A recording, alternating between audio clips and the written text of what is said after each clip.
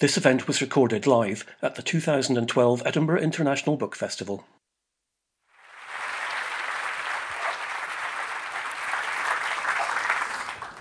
Good morning, ladies and gentlemen. It's wonderful to see a full house, and welcome to the Edinburgh International Book Festival. My name is Andrew Franklin. I'm your chair. I'm also a trustee of the book festival. It gives me enormous pleasure to introduce Michael Frayn, one of Britain's most distinguished and best-known playwrights and novelists. He's going to be talking about Skios, his latest novel, which, as I'm sure you know, is on the Booker long list, which is a great thing for a comic novel, because generally the Booker judges are not sympathetic to comic novels, and this is not a particularly funny collection of judges this year, is it? So they've done well. This author is so distinguished, and when sharing events with authors, I like to give you a list of tell you the prizes they've won. But Michael has won so many prizes that it would take the hour, and I will just say that he's been garnered with every possible award that a writer and a playwright can be garnered. That this is a terrifically entertaining book, and welcome, Michael.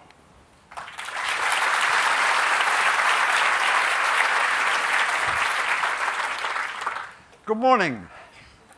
I was on my way to do the first of the events for this book when I got a rather disturbing, urgent email from the Society of Authors, who are our trade union. It said, if you're going to do public speaking, you need public liability insurance. Well, I'm well aware of the dangers that I face going to these meetings. I might easily fall off the front of the stage and break my neck. And it's never occurred to me that I might do anything so awful to you that you want to sue me. And I've been worrying about it ever since. What could it be? And all I can think of, suddenly, the cry, somebody falls off his chair somewhere, is there a doctor in the house, ambulance people are called, and the next thing I know, I'm getting writs for having bored someone to death. So, Skios. You go somewhere by air. You arrive at an airport somewhere. You're on holiday, you're on business. You go through passport control, you collect your bags. What is the first thing you see of the long-awaited new world you're entering? The first thing you see is a line of the local citizens who are gazing expressionlessly at you. And they're holding up little cards with names on them. And they're the drivers of taxis and limousines, and they're the representatives of travel tour companies, and they're waiting for their customers. Well, maybe your name is one of the names they're holding up on the card. Maybe it isn't. Whether it is or not, you know you have an advantage over them, because you would recognize your name if you saw it. They obviously would not recognize you, or they wouldn't need to hold up a card. They'd just come up to you. Have you ever been tempted?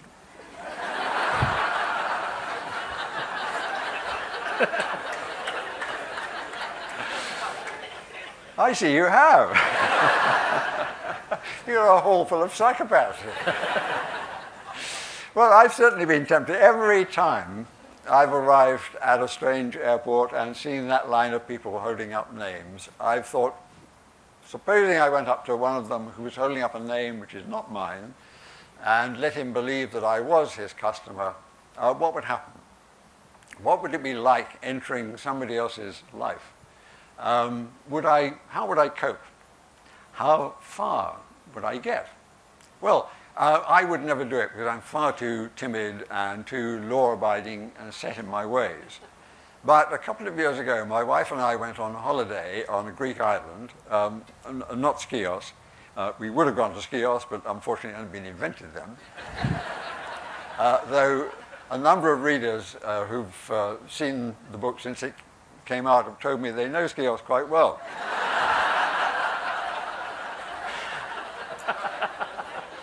and have spent many holidays there. Anyway, as we arrived on this island that was not Skios and faced the line of people, for some reason I remembered a friend I'd used to have years ago who was bipolar. And when he was down, he was very, very down. But when he was up, he was as high as a kite. And people never knew what he was going to do next. He didn't know what he was going to do next himself. He told me once that he'd been walking down Fleet Street in London. He was a journalist. Slow-moving traffic. And he realized that the car moving beside him was a Rolls-Royce with white ribbons on it.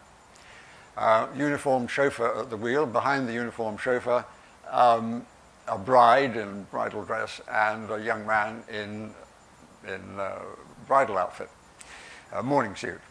And they'd obviously just got married. And he realized, although he'd never met them, he realized that what they wanted him to do was to get into the back of the car with them and to tell them the story of his life. So that's what he did. And it probably made their day. Probably somewhere today there's an elderly couple sitting, celebrating their wedding anniversary, and saying, "Do you remember that charming young man?" Anyway, it occurred to me that if John Gale, as he was called, had been arriving on this island instead of me, and the thought had come into his head, he certainly would have done it. He would have walked up to the first driver who came to mind and said, "This is me."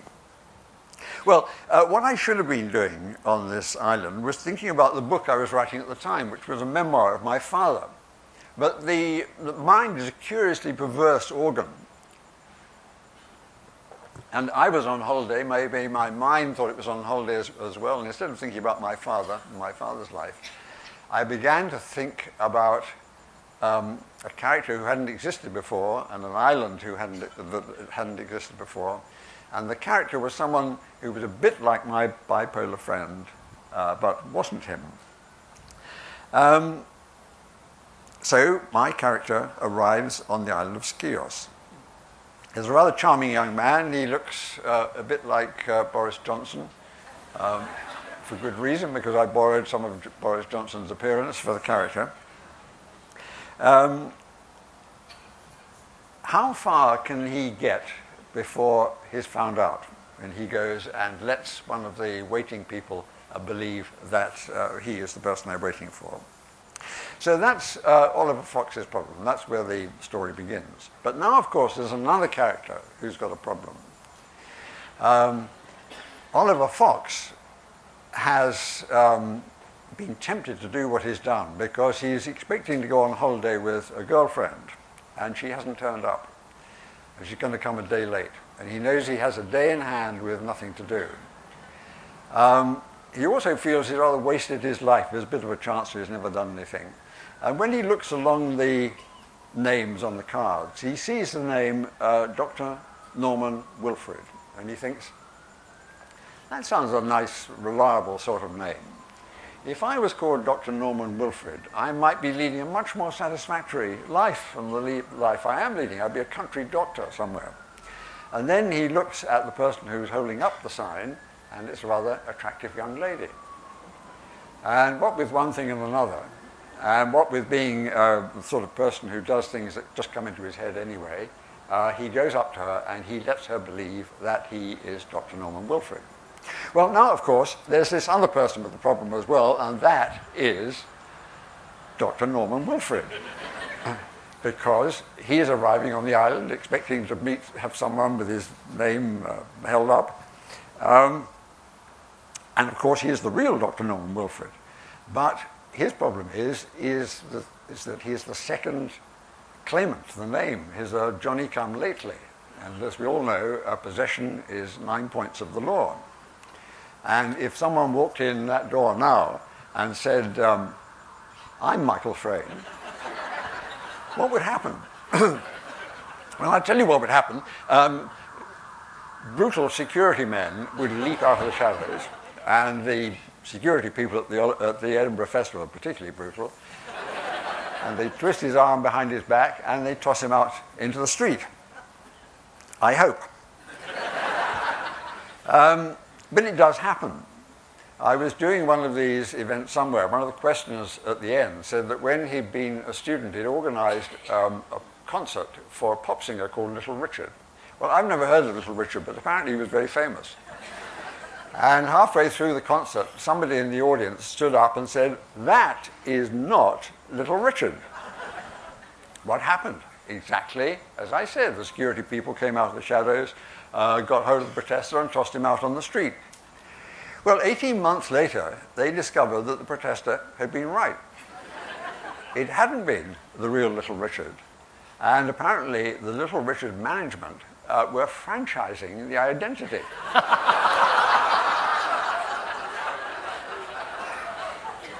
And there were 6 Little Richards out on the road.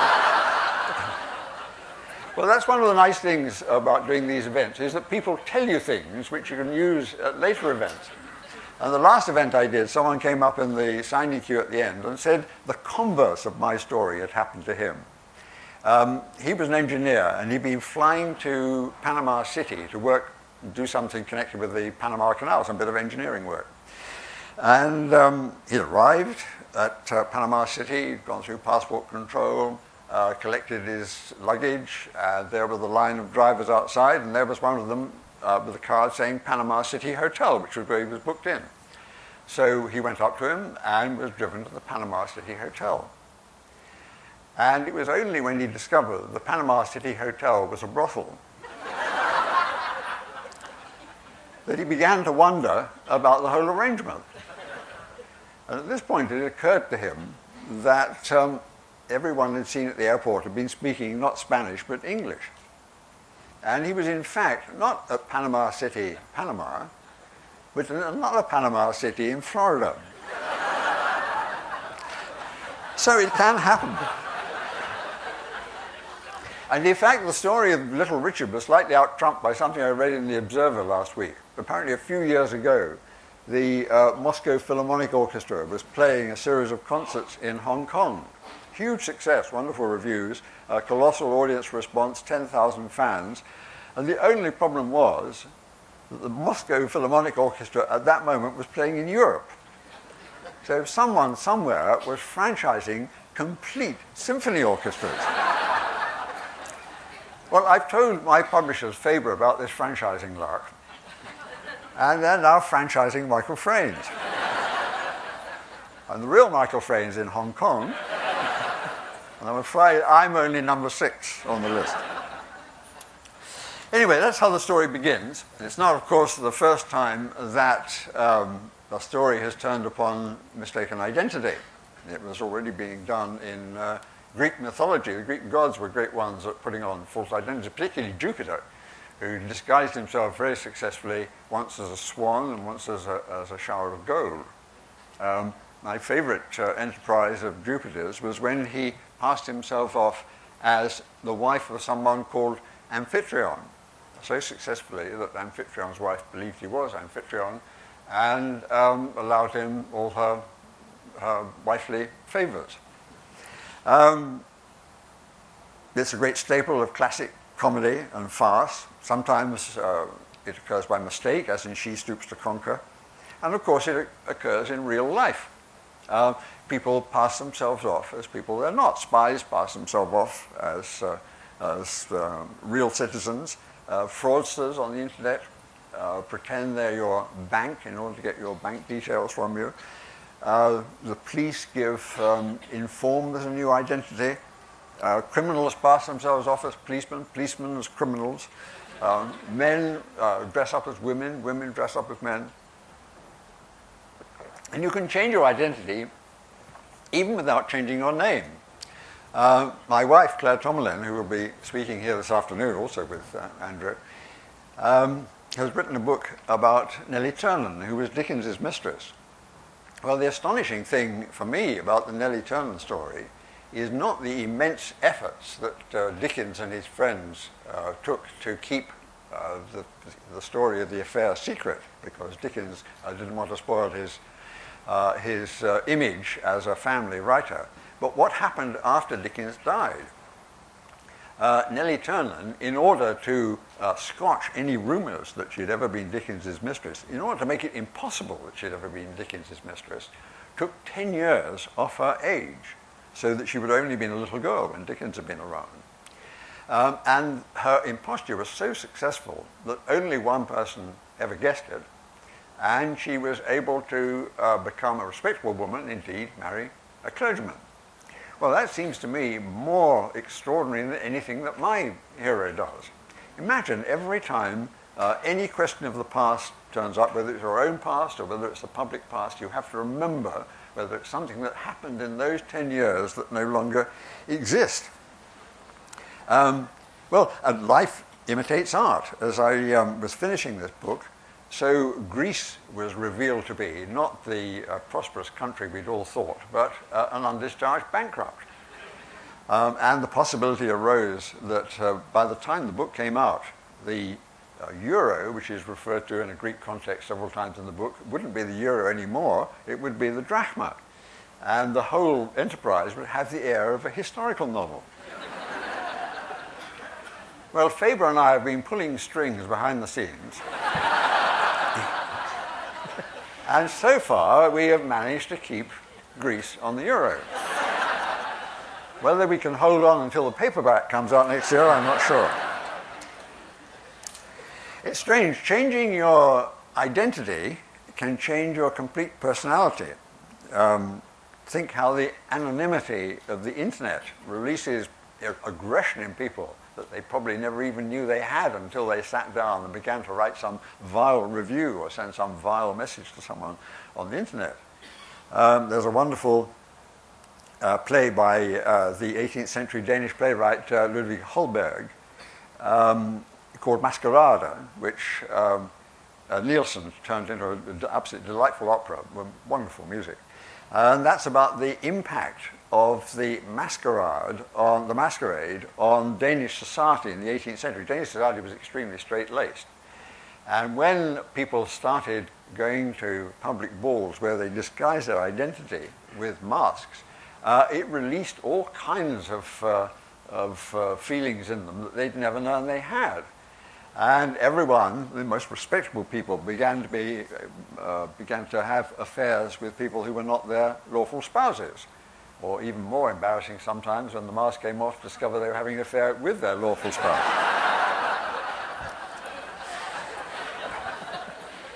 Well, we all create characters for ourselves. We do it all the time, sometimes to impress, sometimes just to get on with our friends and do our job. It's part of our equipment for living in the world. Sometimes we do it quite consciously, and sometimes unconsciously. Do we always know whether we're consciously putting on another persona? This is something that worried me. The whole question of whether we know we're inventing something or whether we are telling the truth. When I was writing my last book, a memoir of my father, I tried to write it as truthfully as I could. But afterwards, I began to wonder whether I made the whole thing up, whether there was any truth in it at all. And I was cheered by remembering a wonderful book by Mary McCarthy called Memories of a Catholic Girlhood. And after the first edition came out, she got a lot of letters from people saying, look, I knew your parents, and they were simply not living on that street at that particular time. Or you can't have been the age you say you were then because it doesn't fit in with the written record. So she did a wonderful thing. Instead of simply correcting the mistakes, she issued the book again as it was, but with footnotes, saying, I thought this was what happened, but I now discover it wasn't. And I've made every effort to make this book as true as it is, but I simply do not know sometimes whether I am remembering or whether I'm telling the truth. I've since discovered, since I wrote that book, that there's now a team of neurologists at Cambridge who are trying to discover the neurological difference between remembering something and inventing it. And they've tracked it down to something called a bit of the brain called the prefrontal anterior cortex. And in fact, a bit of that called the the paracingulate sulcus. And in some people, the pattern of folding in the paracingulate sulcus that most people have doesn't exist, and they really don't know whether they're inventing or whether they're telling the truth. So next time somebody comes up to you in the street and tells you some fantastic story about how they've lost all their money and they just need £14.20 to get back to wherever it is, whip out your electrodes and check the state of their paracingulate sulcus.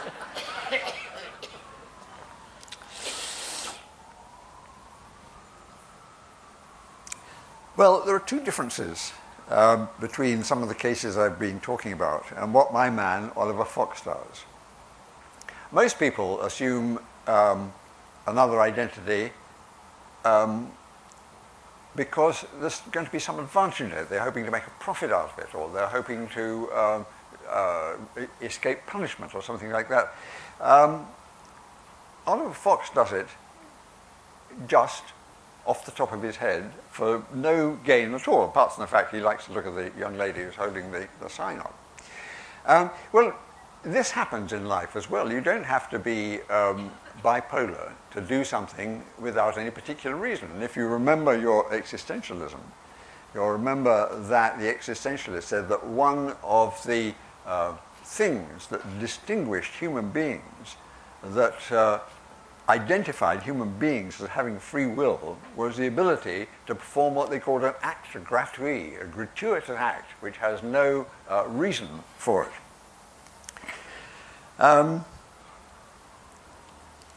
Other differences are even more fundamental.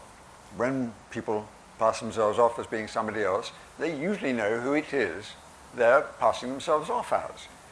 Oliver Fox has not the faintest idea of who Dr. Norman Wilfred is or what he's like. He has to try and invent the character, try and pick up signals from the people around him. Well, this is the stuff of nightmares. In fact, it's a particular nightmare of actors that they're on the stage and they can't remember what play they're in. There's a wonderful book by Simon Callow called On Being an Actor, and he says that if you're on a long run in the West End, sometimes you gradually get to be more and more familiar with the part, you can do it more and more mechanically, and your mind begins to wander during the performance. And then suddenly, 7 months into the run or whatever, you're in the middle of the show, you're standing on the stage, and for some reason you come to your senses, and you realize you have not the faintest idea where you are in the play, what sort of character you're playing, or what play it is. I have a version of this nightmare which is connected with doing this kind of event. In my nightmare, I'm suddenly rushed into a hall full of people like this, and I have not the faintest idea what I'm supposed to be talking about. I've incorporated this into the novel, in fact, because what Oliver Fox discovers he is supposed to be doing on this island as Dr. Norman Wilfred is giving a learned lecture. Well, this would worry me. It doesn't worry Oliver Fox, because he has a kind of insane optimism that something will turn up at the last moment. And I guess we probably all have this. I mean, if you did find yourself in front of an audience and not have the faintest idea what you were supposed to be talking about, you would think that something, somehow, would come to you. And if you fell off a cliff, you would think, until the very last moment when you hit the ground, you think somehow you might suddenly grow wings or whatever, something would happen. Well, Oliver's not like me, but we do have one thing in common, that we are writing fiction. He's doing it in the real world. He has particular problems because he's in a real situation. I have other problems because I have other characters, and I have to be them as well. I have to be Dr. Norman Wilfred. I also have to be the young lady who's holding up the sign at the airport, Nicky Hook. How can I possibly believe that this man I'm meeting is really Dr. Norman Wilfred? I'm expecting to meet a slightly shop-worn, middle-aged intellectual, and this rather charming young man appears. Well,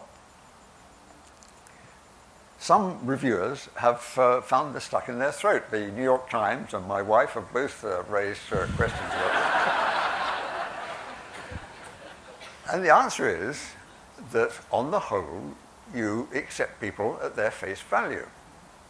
How do you know I'm Michael Frayn? Well, you say, I've got a sign on me that says Michael Frayn, but that was given me by someone outside. I was introduced by Andrew Franklin as being Michael Frayn.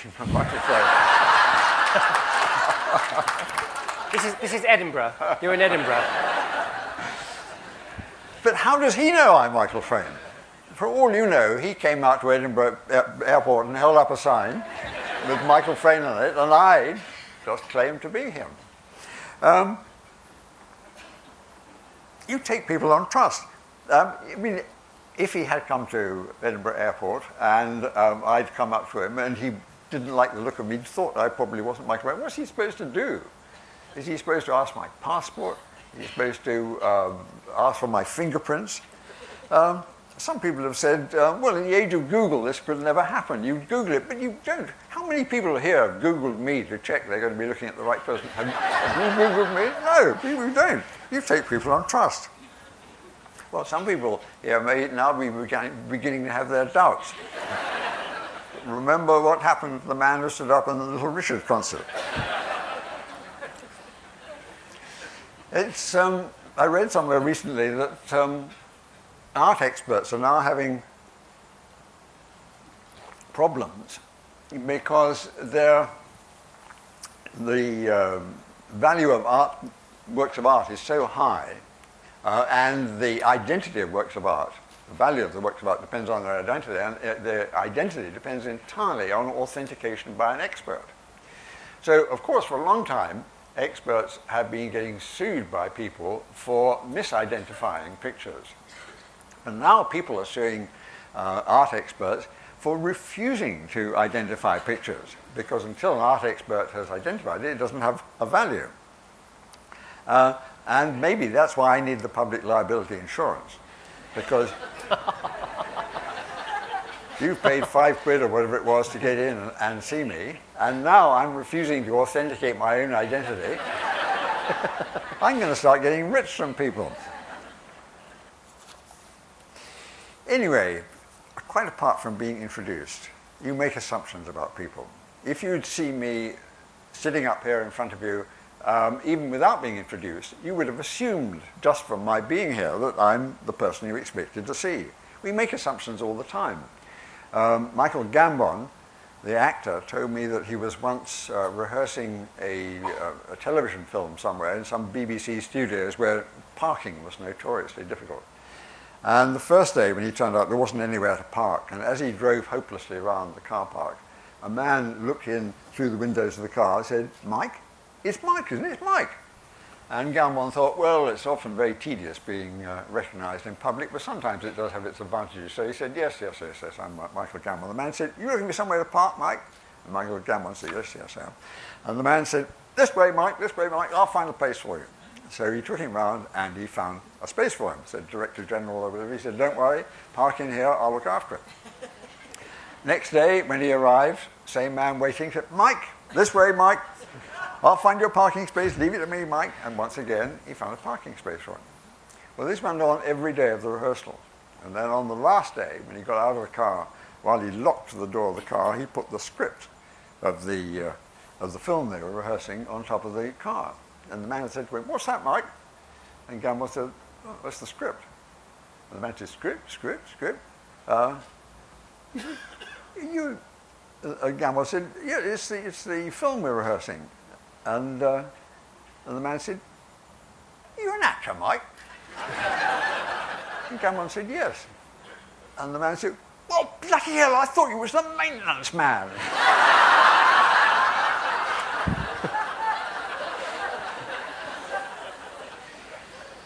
Then think about religious belief.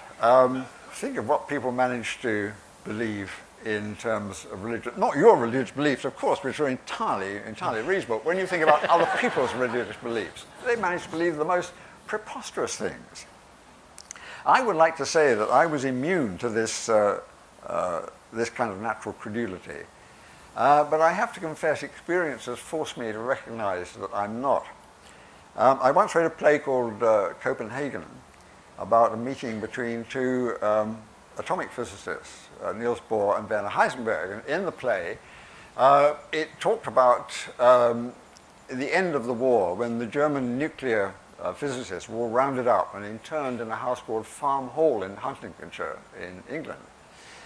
And during the run of the play, I got a letter from Mrs. Celia Rees-Evans in Chiswick, who said, my husband and I came to see your play last night. And she said, it was our wedding anniversary, and my husband had tried to get tickets for Phantom of the Opera.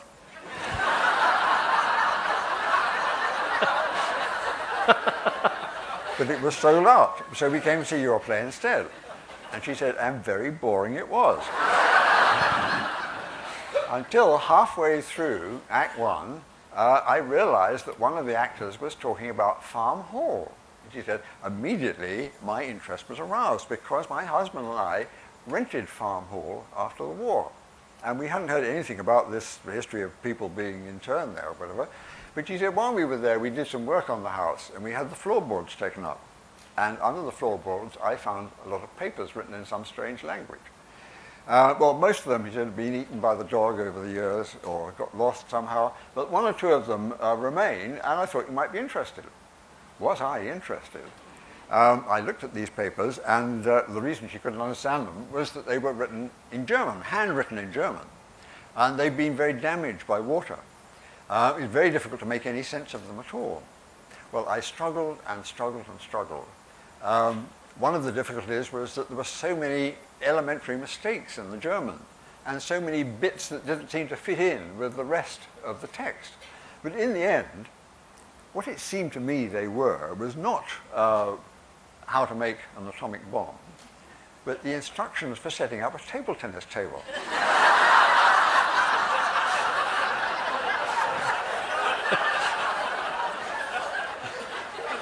So, did I, at this point, give up? Not at all. I was tremendously intrigued. I wrote back to Mrs. Celia Rees-Evans and said, do you have any more papers? Well, she did, and she wanted money for them. I cut a long, long and very painful story short. I discovered eventually that these papers were written not by German nuclear physicists, but by David Burke, who was the actor playing Niels Bohr. And he turned out to be a serial hoaxer. And he had something in common with my character Oliver Fox, because he said he always warned people with one of his hoaxes. He always said, but surely this must be a hoax. And people always said, no, no, if you'd seen the papers, you would realize it couldn't possibly be a hoax. And Oliver Fox, at one point, tries to warn people that the whole thing's a hoax, and no one believes him for a moment. My favorite hoax of David Burke's was he was appearing in a play in a studio theatre somewhere where the audience sat very close to the stage. And at some point in this play, a character sat in a rocking chair at the front of the stage looking through an album of family photographs. And during rehearsals, one of the stage management went out, scoured the local junk shops, and found a discarded family photograph album, and that became the prop in the play. Well, during the run of the play, the actress playing the part got a letter from a Mrs. Celia Rees-Evans in Chiswick. And Mrs. Celia Rees-Evans said, my husband and I went out last night to celebrate our wedding anniversary. We tried to get tickets for Phantom of the Opera, but it was sold out, so we came to see your play instead. And very boring it was. Until we got to the bit in the middle of Act One, where the lady sat in the rocking chair at the front of the stage looking at an album of family photographs. And she said, and I suddenly realized that that was our old album of photographs that got lost years ago. We've been searching for ever since. She said, well, I realize I can't ask you to give it back because you'll want to keep it as a prop now, but I have bought 12 tickets for the Saturday night performance of the play in row A, and I'm going to bring the entire family. And she said, I wonder if you could just help me a little. I wonder if when you get to the bit where you look through the family album, you could turn it round a little more forward.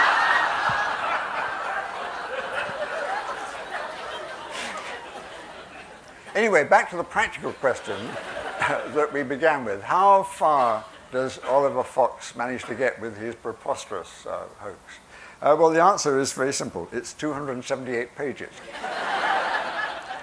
Only one thing more before we widen this out and get some questions from the audience, and I hope get some more stories I can use at future events. And that's a challenge. There is a ludic element in this book, which is what literary scholars call it when the author is messing around. I'm not quite sure what the noun from ludic is, whether it's ludism or ludicity, or lewdness. Oh, perhaps not lewdness. Anyway, I have put a private joke into this book to amuse myself. It's 7 words long, and to identify it, all you need to have done is to have read my complete works.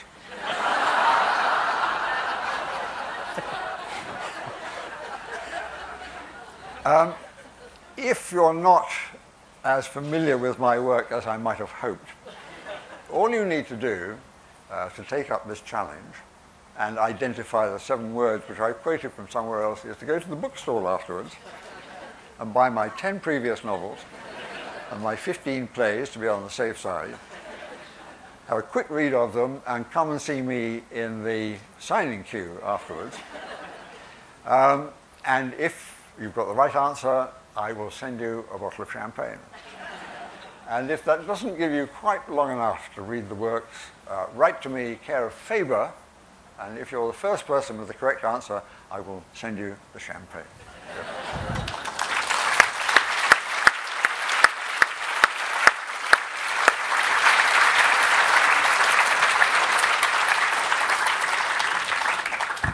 Well, none of us actually know whether you're the real Michael Frayn or not now. When you came in, we thought you were, but now we don't know. But you do give a fantastic talk, and for that, very many thanks. It was very entertaining. And if you're not the real Michael Frayn, then I think perhaps he should resign and retire and hand over to you instead, because he wouldn't do it as well. And, of course, if you buy all those books, the champagne will be but small pleasure in comparison to the pleasure of reading the books and the plays. I want to ask you a serious question, because a lot of that very entertaining talk you just given was about plays, including your own plays. You're noted as a playwright as well as a novelist. Is the process of writing the two very different? I mean, it struck me reading this that there's long conversations which would dramatise very easily. Well, I'm not writing a play version of it. I think it'd be quite difficult. But there is some interest in the film. And when I was away on holiday this year, instead of being on holiday, all I could think about was how to solve the various difficulties, which are quite considerable, of making a film after this. So if interest does, if it does become serious, I might write the screenplay. If anyone here has got the odd £1 million they want to invest in a risky enterprise, let me know. One of the things you didn't say about the book is it's also it's in the tradition of academic novels, isn't it? Because Norman Wilfrid is an academic, and there's a lot of play on academic pomposity and absurdity. Was that a definite inspiration, or was it really all down to sort of changing places in this book? I can't remember how the story developed in my mind now. It did occur to me at one point that I just reread Chrome Yellow and or Point Counterpoint by Aldous Huxley, which I hadn't read since I was a young man. And when I was 19, 20, 21, I spent a lot of time under the influence of Huxley trying to write a country house novel. Well, I'd never been in a country house at the time. I'd never even been in an empty National Trust country house. And it occurred to me that what I've written here is a kind of country house novel. At last I've caught up with my childhood ambition. Except it takes place in lots of different places, doesn't it? Well, the country house novel takes place in some great country house over a weekend with a lot of grand people having grand conversations together. And you do puncture an awful lot of people along the way, don't you? You've got quite a lot of attacks on Americans, haven't you? Well, there are a lot of Americans, a lot of English people in it, a lot of Greeks. None of them come out, or Russian. None of them come out terribly well, do they? I'm not sure the Americans come out any worse than anybody else. And it's also a romantic comedy, isn't it? There's quite a lot of love in it. Or perhaps...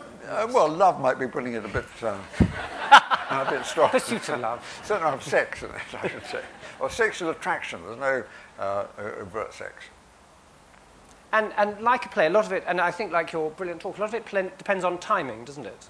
Yeah. Is that an important thing that you have to plot very carefully? I mean, people not being where they should be when they say they will be. When you say timing, you mean the timing of particular lines or the arrangement of events in... The plotting is very complex because when Oliver Fox is he's being pursued by various people along the way, and it's important that they're not where they should be when they say they are. Yeah. So there's a lot of odd coincidences, and I wondered if that's a very difficult thing to put together and plot. Yes, I mean, the plot, I should have to say, is entirely artificial. And farce, it's an attempt to see whether you can write farce as a novel, not just as a play. And farce is a very stylized form, but it does catch something about the reality of life. And when I first began to write farces, serious interviewers would say to me, "Why do you write farces, Mr. Frayne? Why don't you write about life as it really is?" And I couldn't imagine what their lives were like. Well, of course, in farce, that kind of series of escalating disaster with which which I, at any rate, am familiar, maybe other people here are better organized than I am, is stylized to an impossible degree. But but all art, after all, is stylization, and all art is pushing something further than it is in life. If it's about love or disaster or fear or whatever, it's pushing all the feelings one has in life a little bit further. I think we should take some questions from the floor, so if the house lights could come up, and we've got a gentleman very quick with his arm up here. Michael, that's extremely entertaining. I may say I've already read your book several times, and I think you probably are Michael Frayn. But the only question I have is regarding buying all the other works of yours. Before I do this, very quickly, I need to know that what you send me as a bottle of champagne is in fact not just sparkling wine.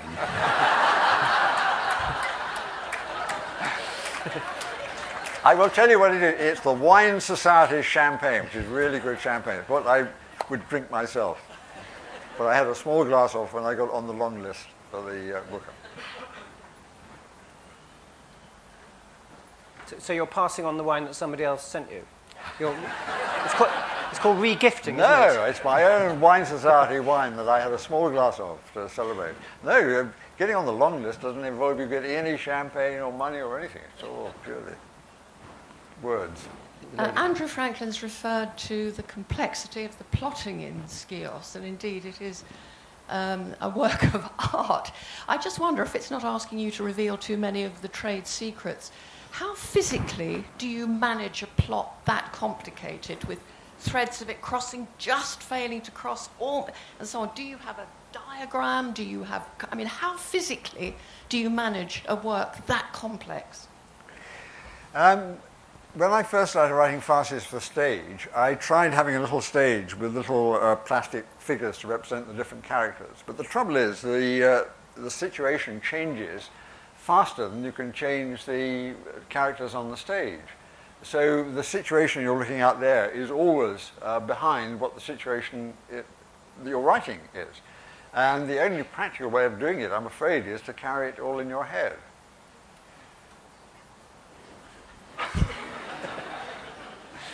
There's probably some software you can get somewhere. I come to think about it. But there must be an elaborate process then of checking that you don't have the person turning up earlier than they should do in order to spoil that particular plot development, or being in, particularly with Oliver, being in two places at once. Or... Well, you have a certain amount of control over them if they show signs of turning up too early.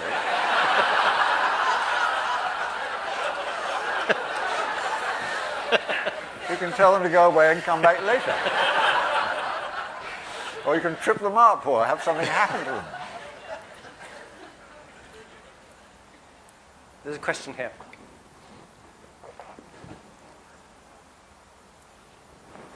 Raymond Chandler famously couldn't remember who had killed one of his characters when the filmmakers asked him about it. I think it was The Big Sleep. Has anyone ever caught you out with that in one of your plays or novels? It's certainly been caught out many times by editors. It's one of the wonderful things that editors do is they pick up discrepancies in the text, and quite often you find that someone whose eyes were blue in chapter 3 have gone brown by the time you've got to chapter 17. It's very difficult to remember. I mean, it takes a long time to write a book, and my memory is not very good. But editors, good editors, do pick you up on this kind of thing. And I've got a very good editor at Faber, but I've got a particularly acerbic editor in New York. American editors are famously tough and difficult. In fact, she is British, but she's lived in America and worked as an American editor for so long that she's got more like an American editor than American editors are. And she's always picking up little discrepancies and also saying things like, but this isn't funny, which my British editor is far too polite ever to say. Do the discrepancies matter? Well, I think if you're trying to work out a complex plot like this, glaring discrepancies, glaring anomalies would matter. Yeah, I mean, I think there probably still are discrepancies and anomalies left in it. Maybe somebody's going to point them out in a moment. But minor ones probably don't, but large ones probably do. But they also matter because, however minor the discrepancy is, somebody's going to write you a letter about it, as a reader, and you're going to have to reply to it. There's a question here. I wonder if I missed something. Is Headlong funny?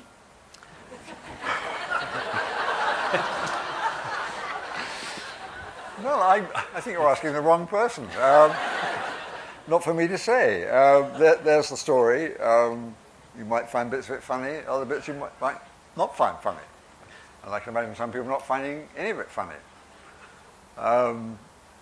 Humour is a very, very personal thing. There's no way you can write anything funny that everyone finds funny all the time.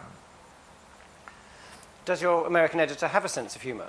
Oh, yes. No, she's very good. No, she's an absolutely wonderful editor to have because she does challenge you, and you are forced to argue about things. But it's not, I mean, you're not, even when you're being funny, I think it's a very interesting question, you're not, I mean, it's not just a comic novel, is it? And you can sacrifice more serious things in the novel just to being funny, and maybe that's too high a price to pay sometimes. Well, I think comedy is basically serious, isn't it? I mean, if there weren't something serious at issue, it wouldn't be funny. You've got to feel that people are really, the characters are really risking making fools of themselves, or really doing something ridiculous, having real feelings. Otherwise, it's of no interest.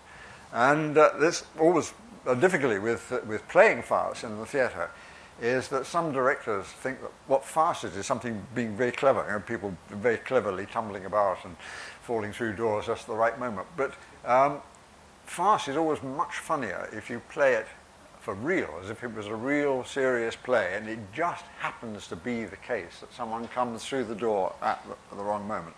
And it's always much better. The first time Noises Off was done in Russia was back in Soviet times, and they didn't play, they had never played farce in Moscow. They didn't know how to do it. So what did they do? They just did it the way they did any other play. They rehearsed for 2 years. And they thought, well, what's this play about? It's about a company of actors who are probably not very good as characters, and they're putting on a play that doesn't sound very good. But obviously they're trying to do their best with it. They're professional actors, the characters in the play, and they'd be trying to make the best shot they could at this play. So they did it seriously, and the result was, it was very funny indeed. I mean, it was like watching sort of Chekhov on speed.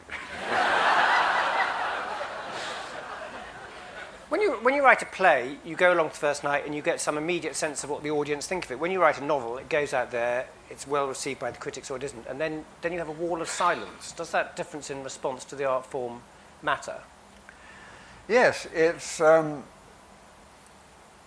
wonderful when if you write a comedy and people laugh at it and find it funny, and it's very nice just hearing people laugh at something you've written.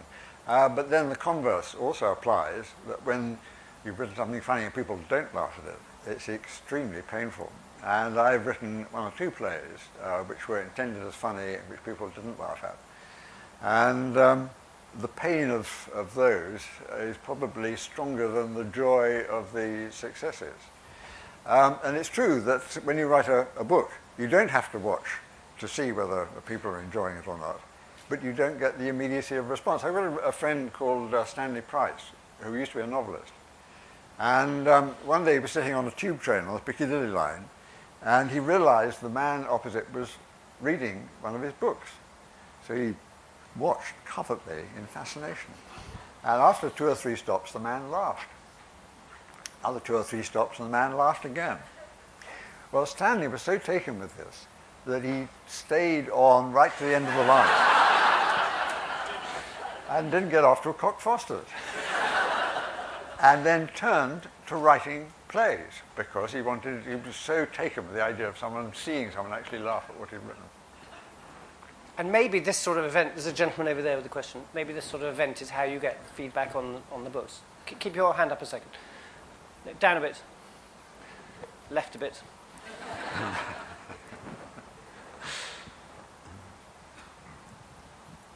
I enjoyed the book a lot, and thanks for that. And one of the principal characters, Dr. Wilfred Norman, comes to give lectures frequently and finds a great sense of ennui. He doesn't like it at all. He's bored with it. And it did occur to me as I was reading the book that it's possible that the real Michael Frayn felt the same way, and I wondered if that's why he'd sent you along today instead.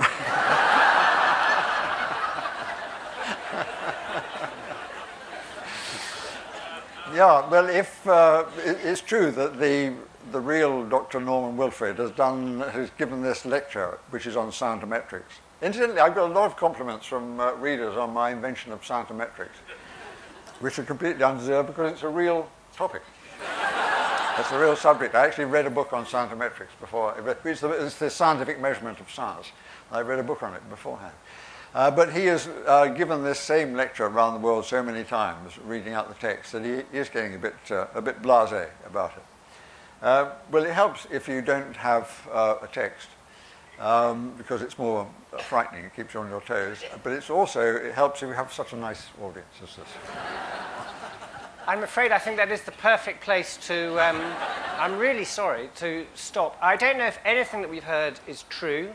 None of us know if it was Michael Frayn, but it was both very funny, and I think in between the humour and the farce of some of the things that you said, there was some profound reflections as well on identity, on writing, and on this novel. For those of you who've read it, you must tell your friends about it because it is very funny. And for those of you who haven't, you have the chance to join us in the signing tent, which way is it? I always forget. It's either that way or that way. And don't forget the champagne. So do please come and join us. And whoever this gentleman is, a big round of applause for him, please.